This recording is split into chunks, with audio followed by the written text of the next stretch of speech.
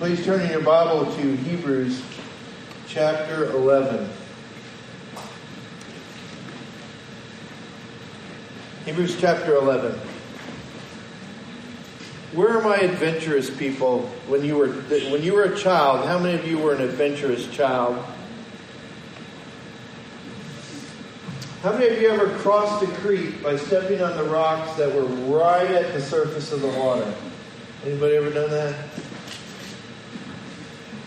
You know, when you're doing that, there's some dangers involved, isn't there? You got to make sure that it's not moss covered or algae covered, slick. That's the fear, right? You're kind of putting your foot out there, and that's the fear. And so you have to be careful where you walk. And this morning, that's kind of what we're talking about. We're going to look at Hebrews. Or in Hebrews, we're going to look at Enoch. Walk this way. And so we're going to pick up in verse 5 and 6 of chapter 11.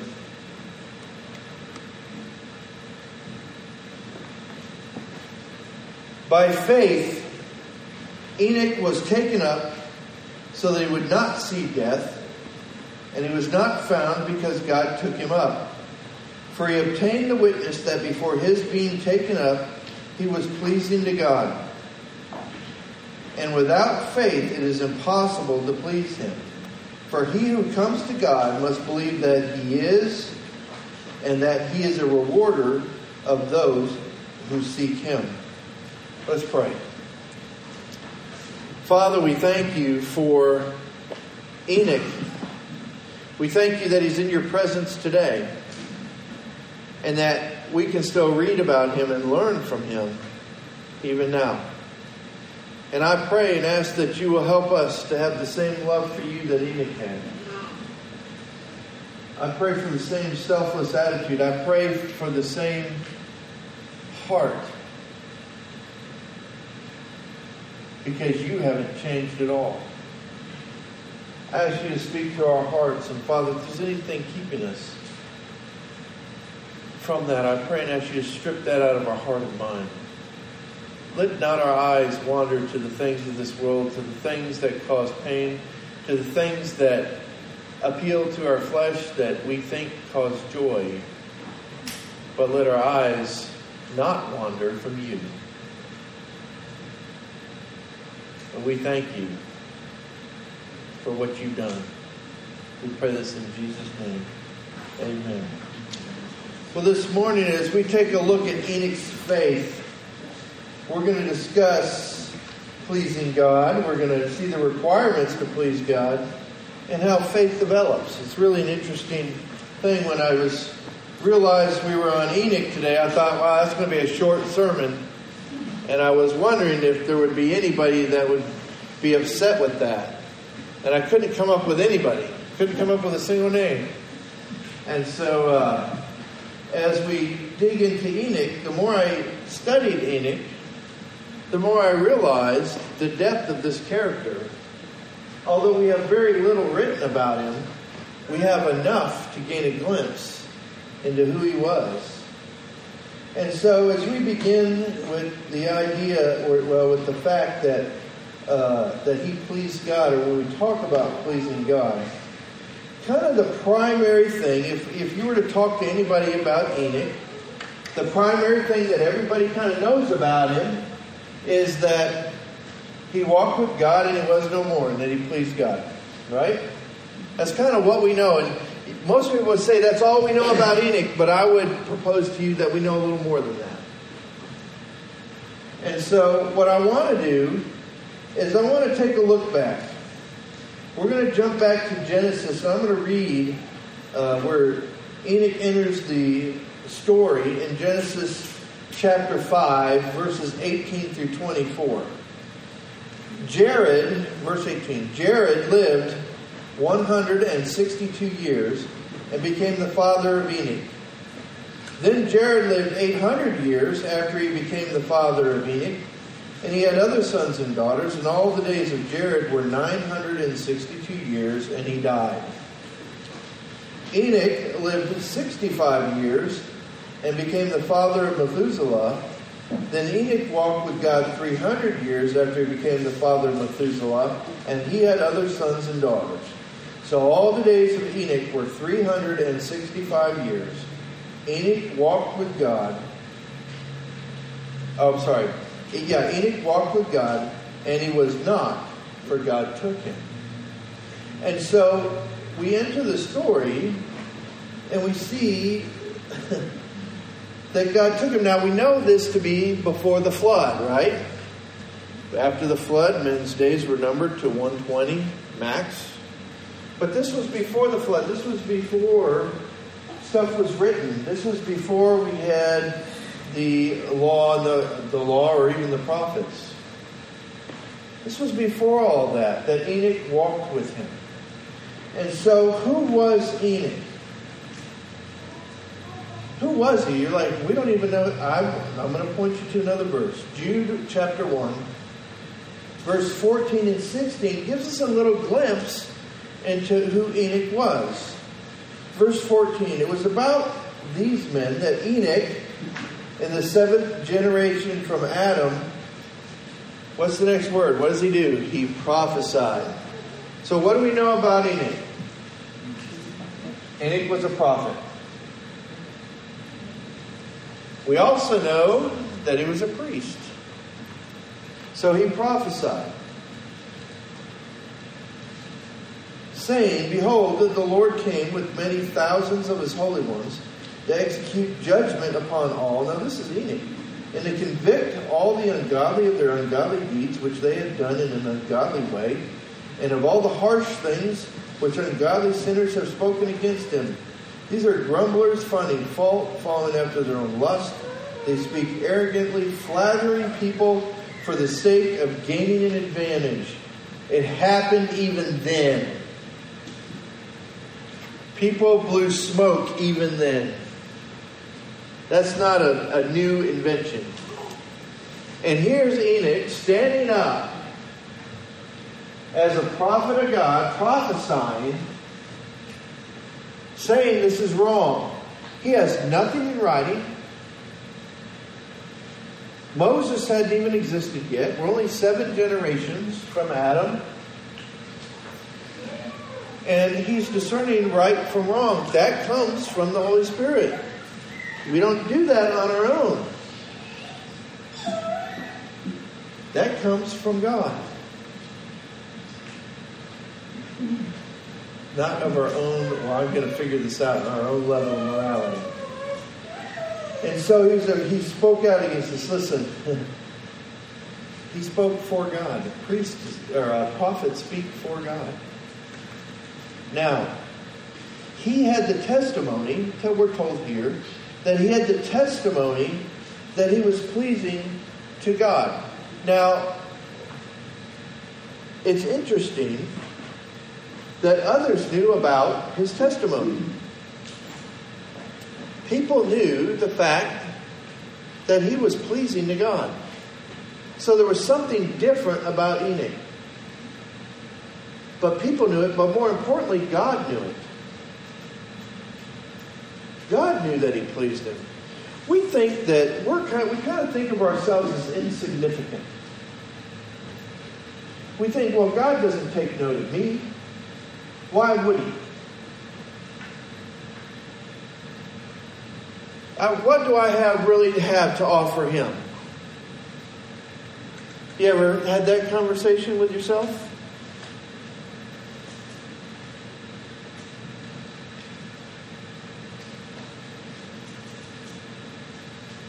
But God takes notice. God pays attention. God is looking at you. He sees you. Now, how many of you just thought to yourself, well, I hope he didn't see that?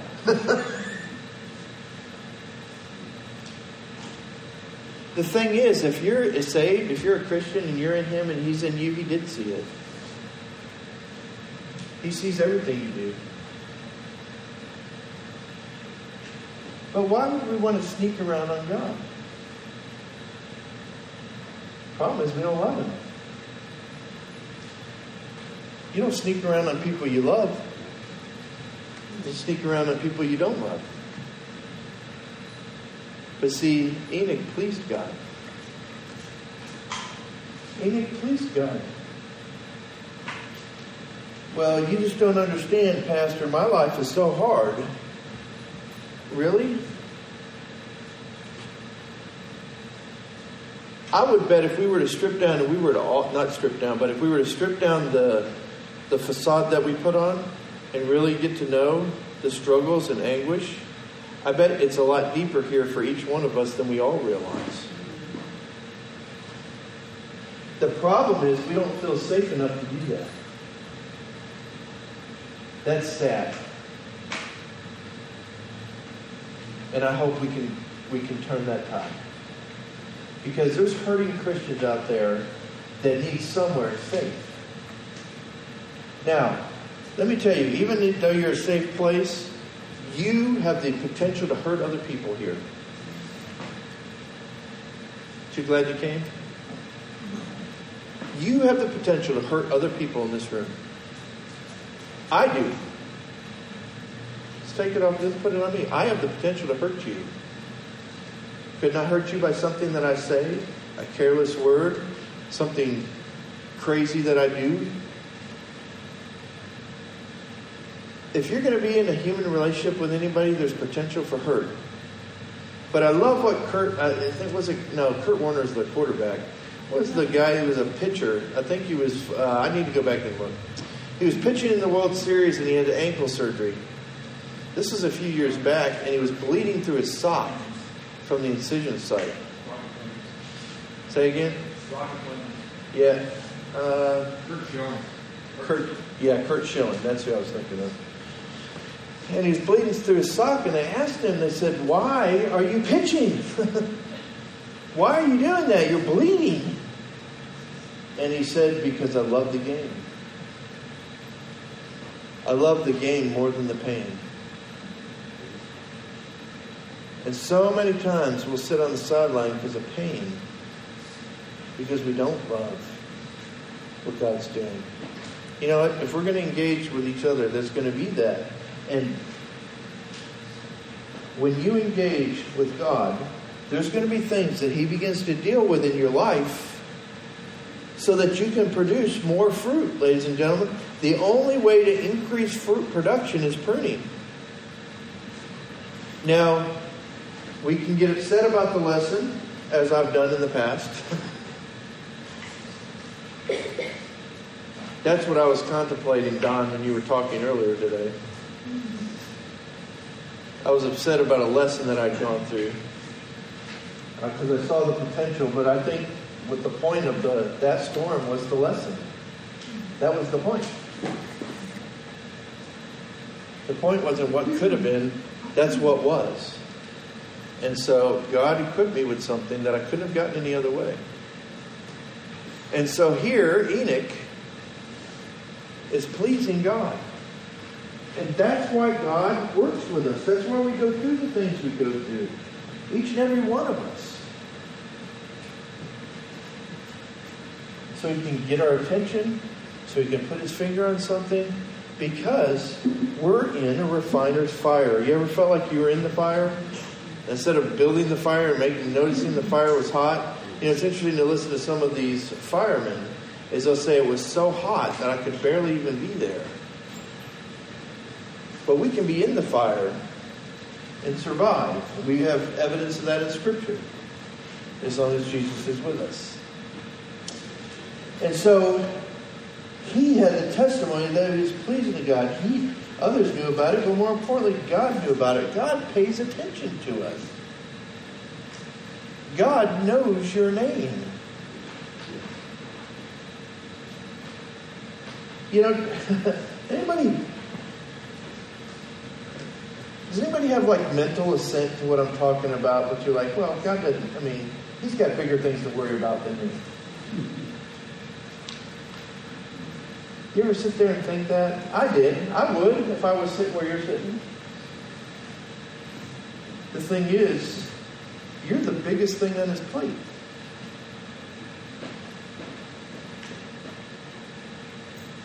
He didn't give his son's life to stop wars and famine and people groups from fighting each other. He gave his only son for you. So, if you want to know what's most important to God, look at the decisions he's made. And so the reason God took Enoch is because Enoch pleased him. He was so pleasing to God that God wanted him in his presence. This is a pre-rapture rapture.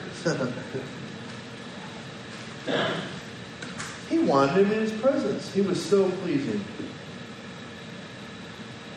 So can you imagine for just a moment if that was true about you? If you or I were so pleased with God that we just disappeared one day. That'd be awesome.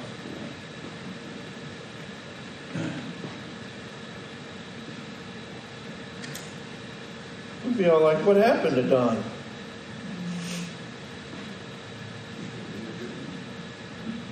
He did live 360 years. You weren't always. So you're gaining. You're gaining on him. You got several centuries to go, though. Can you imagine if that was true about you? You know, the thing is, we can please God by how we walk. We can be pleasing. So what are the requirements to please God? I'm glad you asked. Here we learn that there's requirements if you want to please God. So if we want to be pleasing to Him, there's only one way to do that. It is our faith that pleases God. Well, but let me come up with this really great thing that a lot of people come to, and I feel really good about it because we had a ton of turnout, because every seat is filled for 2 services. None of that pleases God. All right? Well, I've got people over here that demons are possessing, and I'm casting them out. I'm trying to get them out of their lives, and I'm conquering spiritually. That doesn't please Him. I read my Bible and I pray every day. That doesn't please Him either.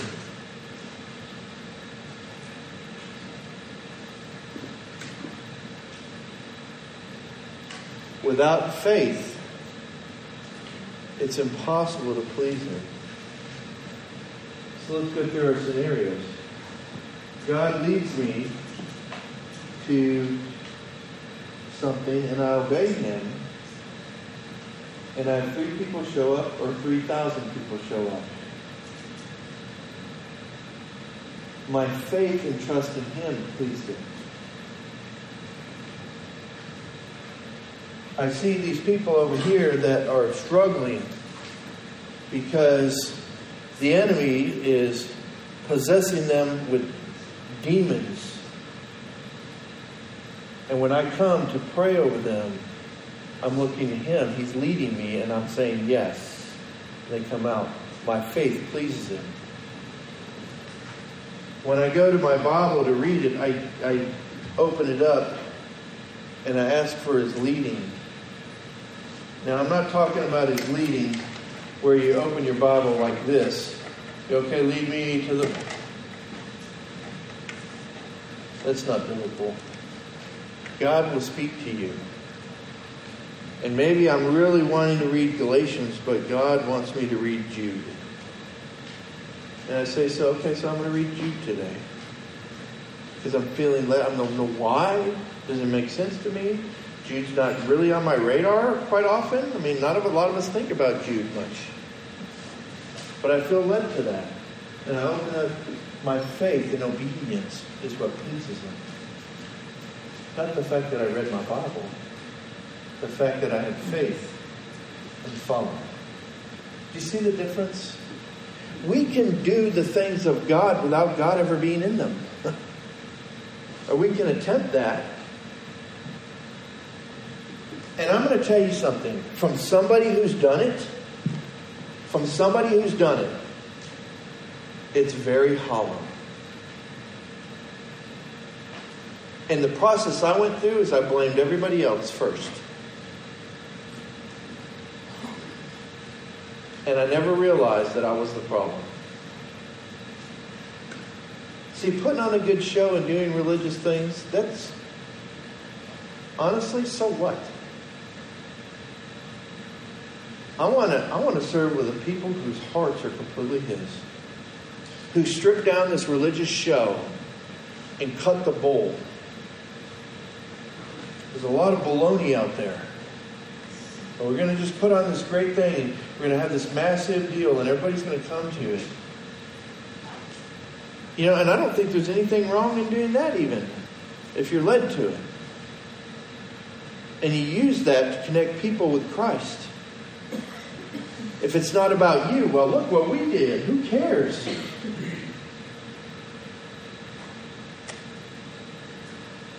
It matters what we deliver, ladies and gentlemen. It matters. Discipleship matters. And are we connecting people with Christ? Or are we just wanting to see what we can get out of God? You know, aren't we supposed to be here to minister to other people? How many, don't raise your hands, how many of you, other people will irritate you at times? Everybody's hand, I think, went up. People irritate us. That's why we're here, ladies and gentlemen. I've told you this story before. I had a neighbor that drove up through my driveway, across my yard, all across his yard, into his driveway, because he was upset with me over something that I did not even do to him. They wanted to buy the house that we bought. And so they bought the house next to the house that they really wanted. And what he didn't realize is I was right behind him when he did that. And what would your initial flesh reaction be? Yeah, that's what mine was. But in that moment, God descended upon my vehicle, and I heard, if you could say I heard it audibly, I did. He said, "Do you know why he did that?" And you know what my answer was? "I don't care why he did that." And God said, "No, do you know why he did that?" And I was like, "Okay, why did he do that?" He said, "Because he's lost." And my whole attitude changed.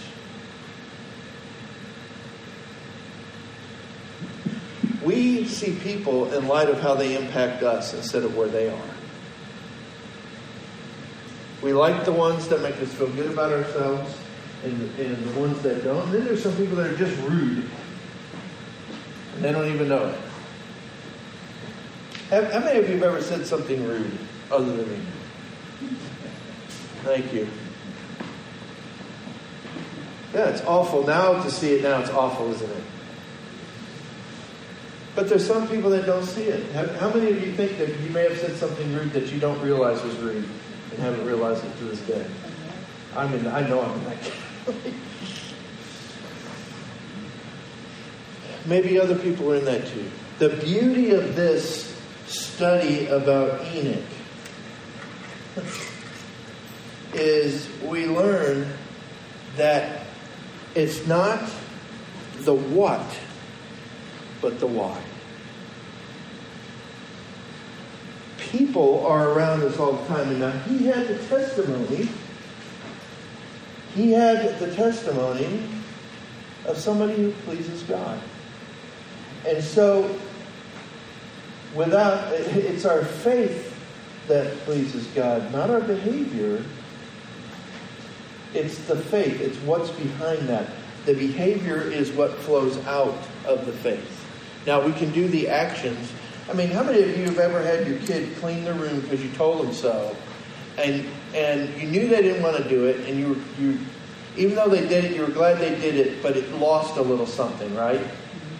Then if they did it out of joy because they want it to be clean and they want their room to be clean because it's your house. Right? We understand that later in life. Not when we're kids. Look, all the kids are leaving.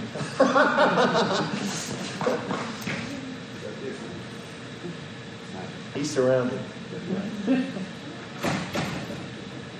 And so, if faith is what pleases God, what is faith? Faith is not just belief, ladies and gentlemen. Faith is not belief. Two different words. Well, I believe in God. You ever witness to somebody and they say, oh, I believe in God? Let me tell you something. The demons believe and at least they tremble. And they ain't going to heaven just because they believe in God. There's something else. Recognizing who He is requires a response. And our response is faith. We think about faith as just being convinced. And where we just trust. If you trust, your trusting is reflected in walking. Because if I'm going to trust Him to lead me, I can't not move with Him.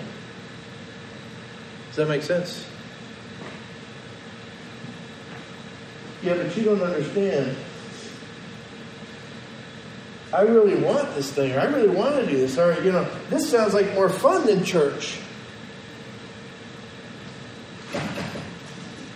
Or this sounds like more fun than God. Of course it does. That's what deception's all about. And some of the stuff is more fun than church for a season. For a season. Just once, I'd like to see an alcohol commercial where they show the guy throwing up, laying in the gutter. Or the family moving out because the one person can't control their drinking. They don't show that. They show 20-somethings out on the beach with beach bodies and a net. And don't we all want to be 20 again? I was talking to somebody this week and said, man, I don't want to be 20 again. I'd like to be 50 again. Just 50. That's how you sell stuff. Especially when you're selling poison.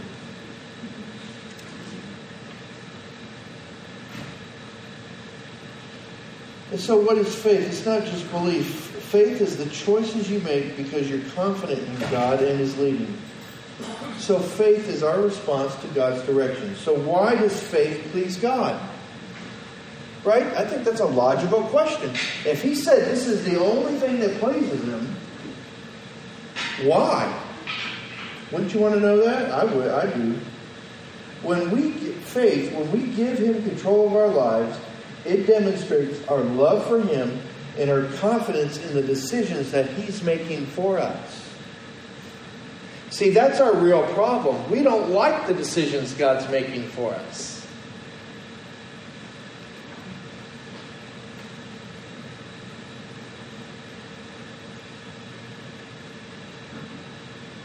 How many of you love all the decisions God's made for you in life?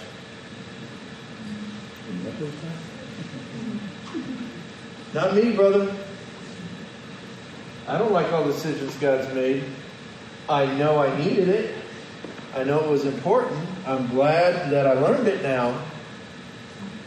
But there's some rough stuff out there, isn't there? Jesus said, if you follow after me, the world will hate you like it hates me. Listen, follow Jesus and the world's going to hate you. That's exciting, isn't it? That's not what's sold today. What's sold today is if you accept Christ, He comes in and makes your whole life better.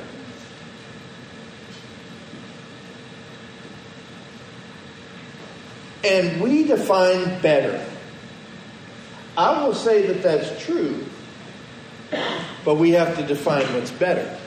My life is better when I'm on His agenda. When Saul was persecuting the church, he was not stoned a single time. He had never been shipwrecked. All that came after. But his life was better. We have a very self-centered view in relation to God. Listen, didn't Jesus give up His right to be worshipped when He came? Said that He laid it. Have you read about the self-emptying of Christ in your scriptures? The Gnosis, where He laid down the expression of His glory and clothed Himself in humanity. I don't think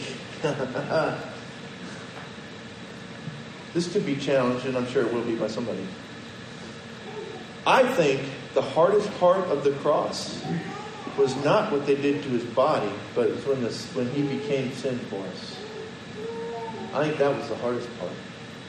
And I think before that, the hardest part was not revealing the glory of Himself.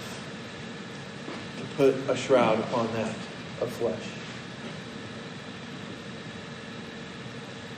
And so faith pleases God because it says, I'm confident that you know what's best for me. Otherwise, why are we praying to change our circumstances? Have you ever wondered that? Now, we're supposed to pray. If there's something we don't like, you know what we ought to do? I want to challenge you guys to do this. Ooh, this is exciting. Say, God, either change my circumstances or give me the understanding so I know why these are best. You ready to take the challenge? Everybody got quiet.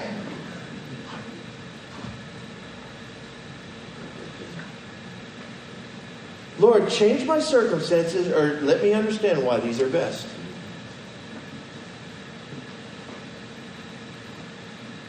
Isn't that what faith's about?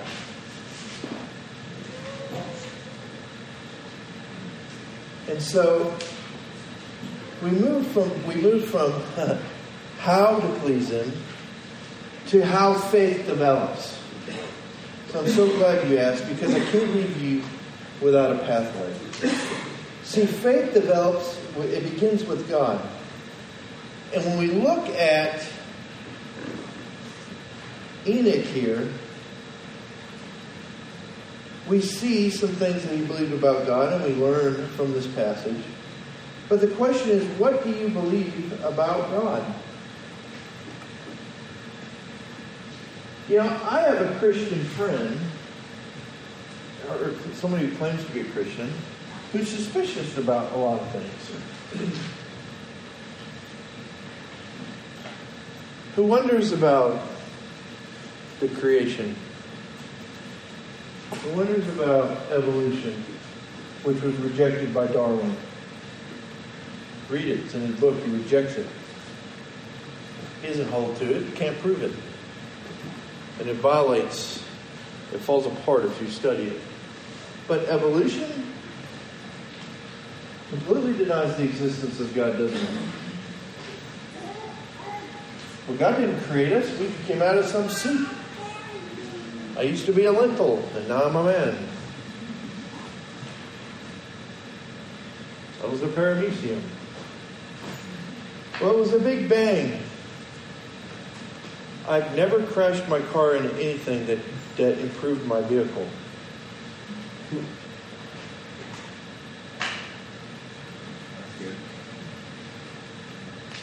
If an elephant runs into a tree in the woods, I don't find a piano. I find a dead elephant and a tree that's fell over.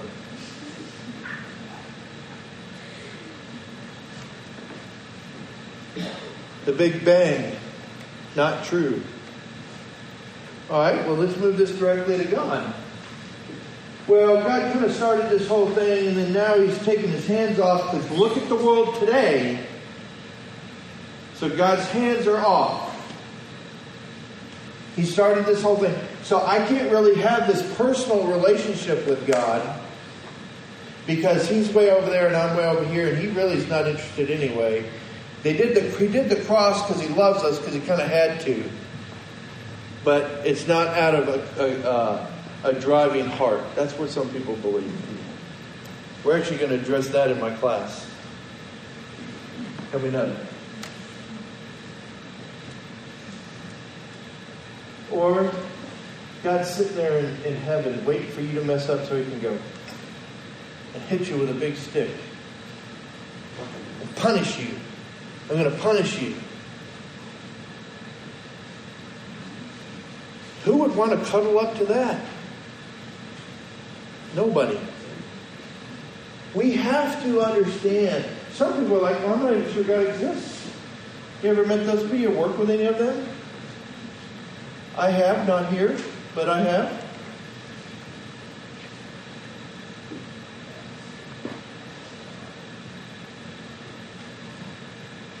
I love talking to an atheist. I can almost always turn an atheist into an agnostic.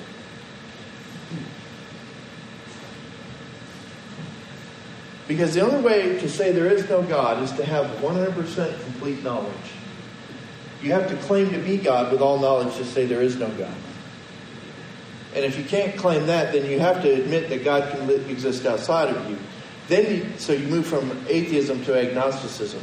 Say, He could be real, but I haven't met Him yet. And that's when you say, that's why I'm here, to share Him with you. We work with them all the time. Humanistic. There's even in the church today. There's churches in this town that believe in modalism. How many of you have ever studied modalism?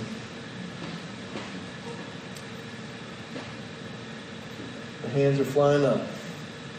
Modalism rejects the Trinity.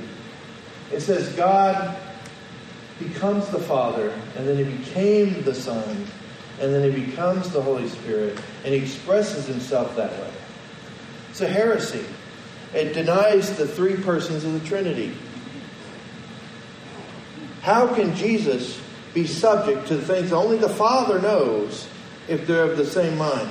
But they are the same mind because they're both God, but they're different persons. Part of the Trinity. Interesting. You want to discuss that later? Stephen will be available. And so faith develops over time. He says two things. You must believe that He is. You must believe that He exists. We need to get an accurate picture of who He is. We don't. We really don't. If I were to ask you to name 10 characteristics of God, could you do it?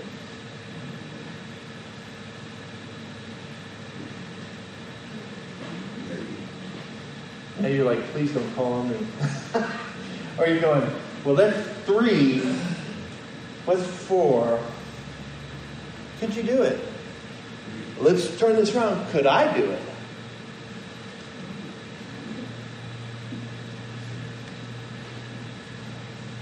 Do we really know Him if we can't even tell you what He's like? We know the big ones, love and holy and forgiveness and long suffering. We're up to 4. Is that something He possesses, or is that a characteristic? Right?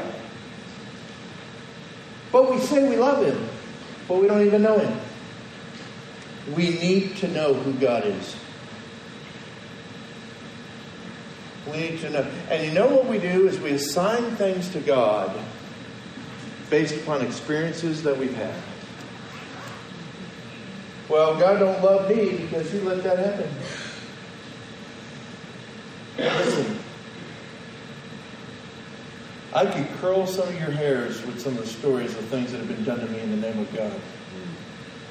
And you know what? Probably some of y'all could curl mine.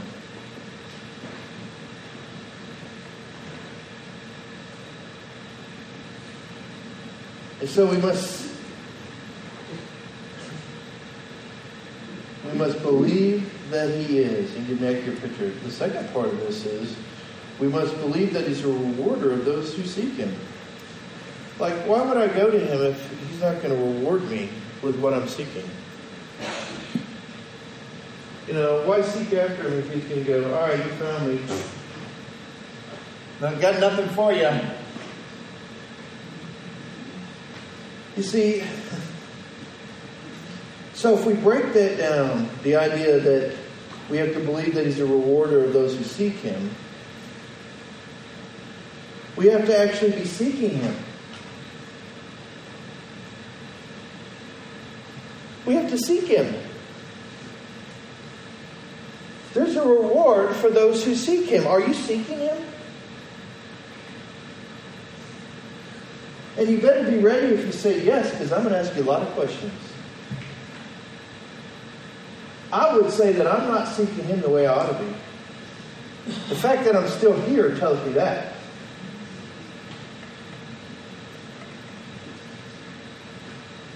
To seek Him, we have to know Him and actively look for Him. Are you doing that with your life? Or is all your life with you in view?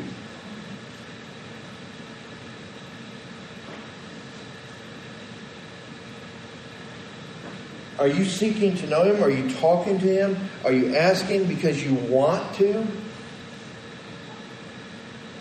When good things happen, how many of you go back and thank God when something good happens? How many of you pray when something bad happens? Maybe that's why bad stuff's happening, so we talk to Him once in a while.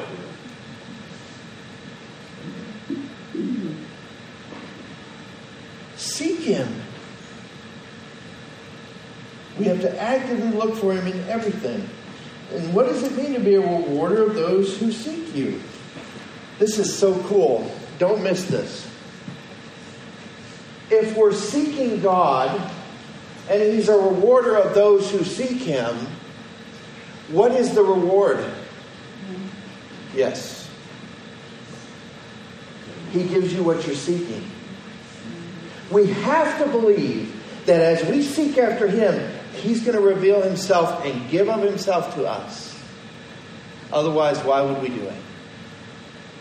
And so I have to believe that He is, and that He's a rewarder of those who will give Himself if I seek Him.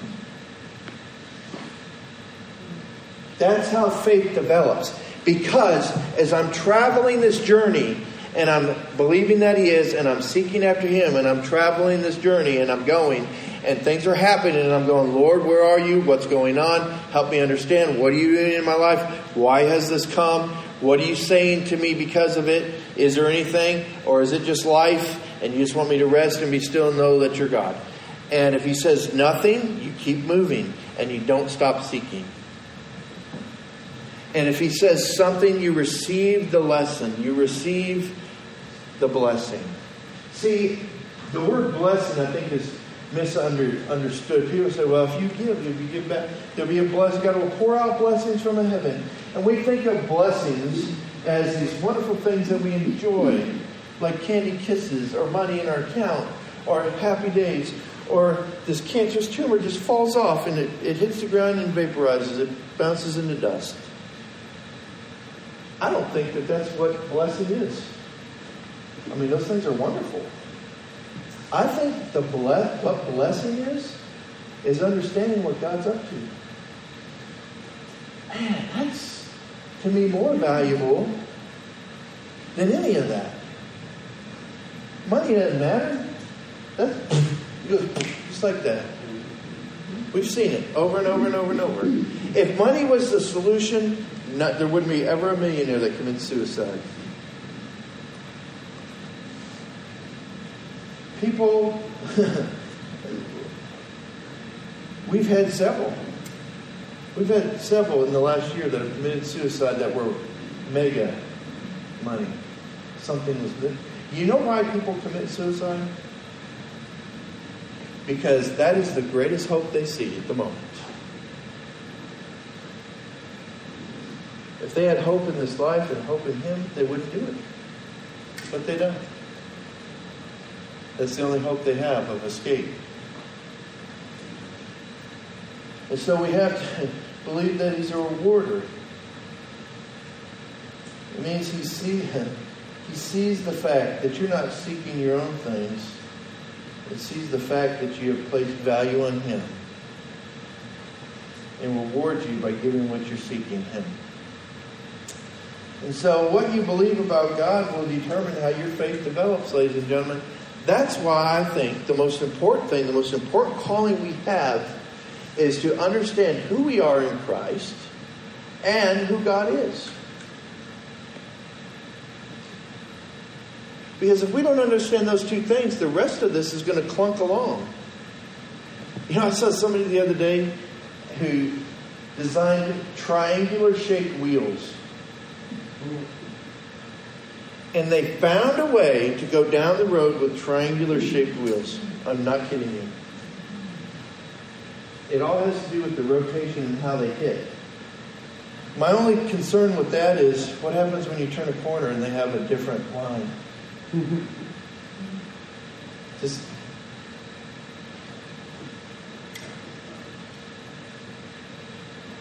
But that's my inexperienced mind. I haven't created triangular wheels that will roll down the road. So Enoch was an example of how to walk. And so what do we learn from that? Well, let me ask you a few questions, or a couple questions here. Is there anything in your view of God that's hindering you from complete surrender to Him? Is there anything in your view of God that's keeping you? Well, you're afraid that He's going to put you in a situation where you get hurt? That's a good one, right? Who in here wants to be hurt today? Anybody? Nobody. We're afraid He's going to hurt us. Maybe we see Him as a mean judge. That Mark, I'm just waiting for him to get out of line. You don't have to wait long. A strict parent. Kids always believe their parents are stricter than they actually are. You ever notice that? How many of you have thought that about your parents? Raise your hand.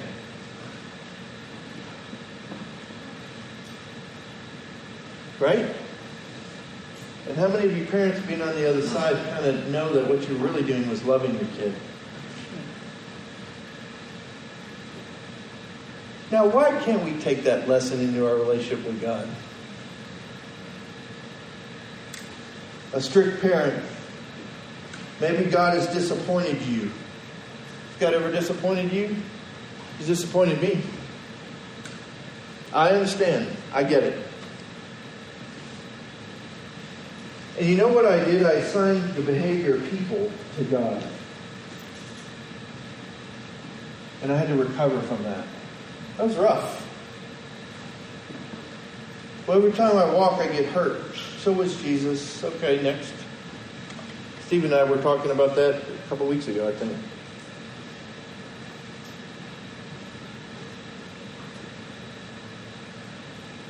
Maybe you see him as an uninterested party.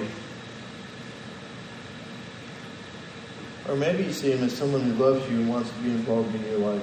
What if I told you that was true? That Jesus really wanted to be actively involved with you? What if that's true? What if he said, you know there's people in life who just say, man, I'd really like to be their friend.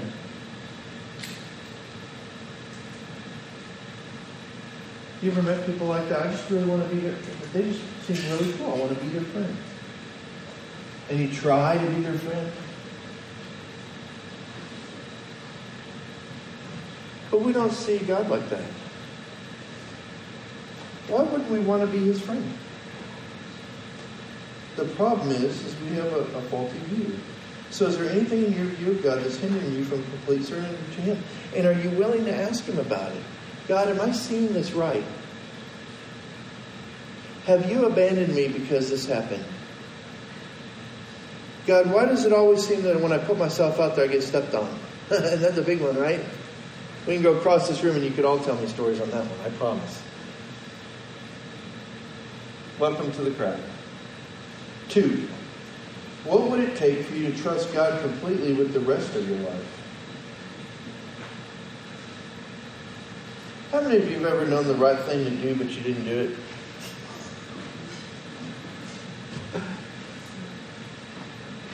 Right? Come on.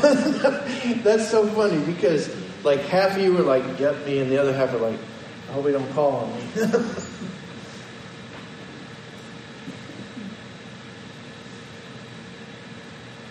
We know that it's right to follow him.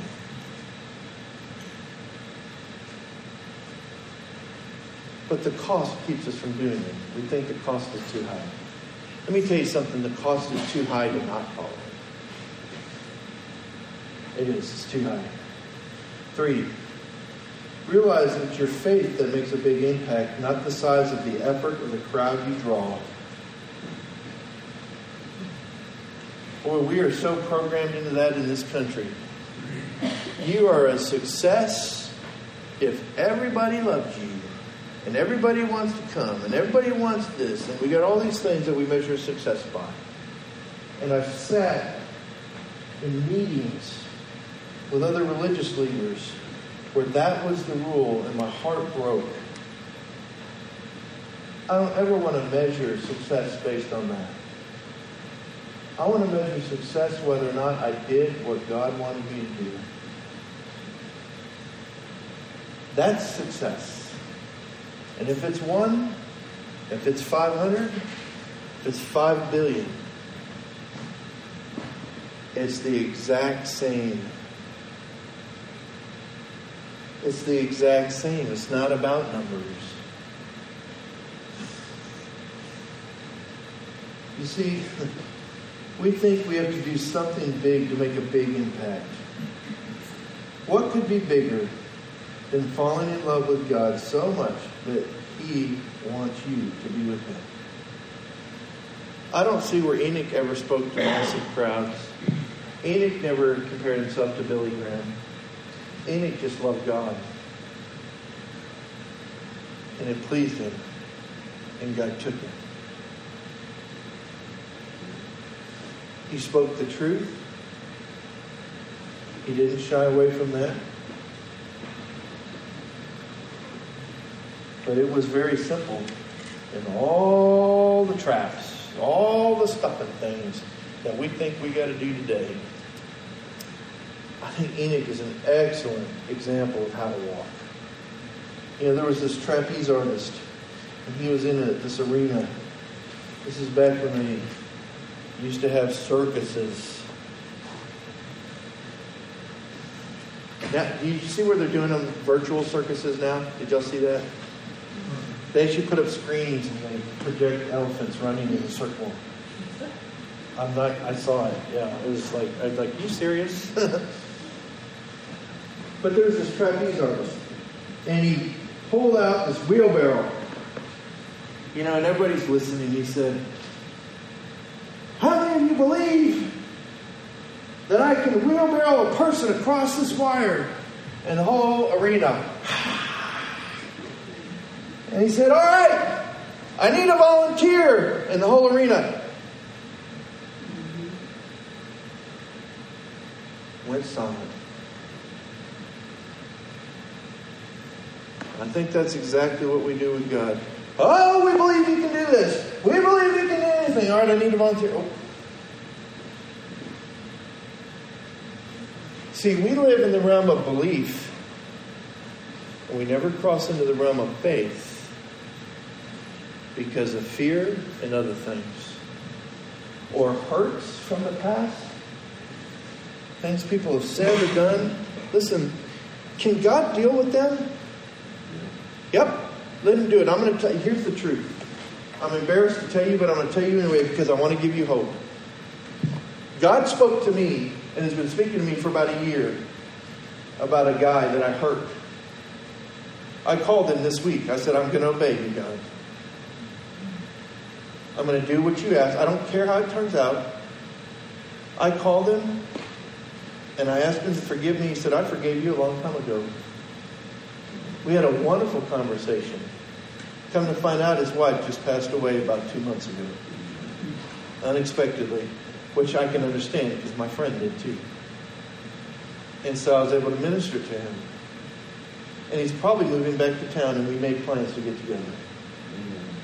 I'm going to tell you something. If you better listen to God. He knows what he's doing. No offense, but you and I, we're stupid compared to him. Compared to God, I know I'm in trouble with all the parents with young children now. Compared to God, we don't know nothing. That had bothered me for the longest time. It's like, how do I, where you go, you're like, well, it's been this long, how do I do it?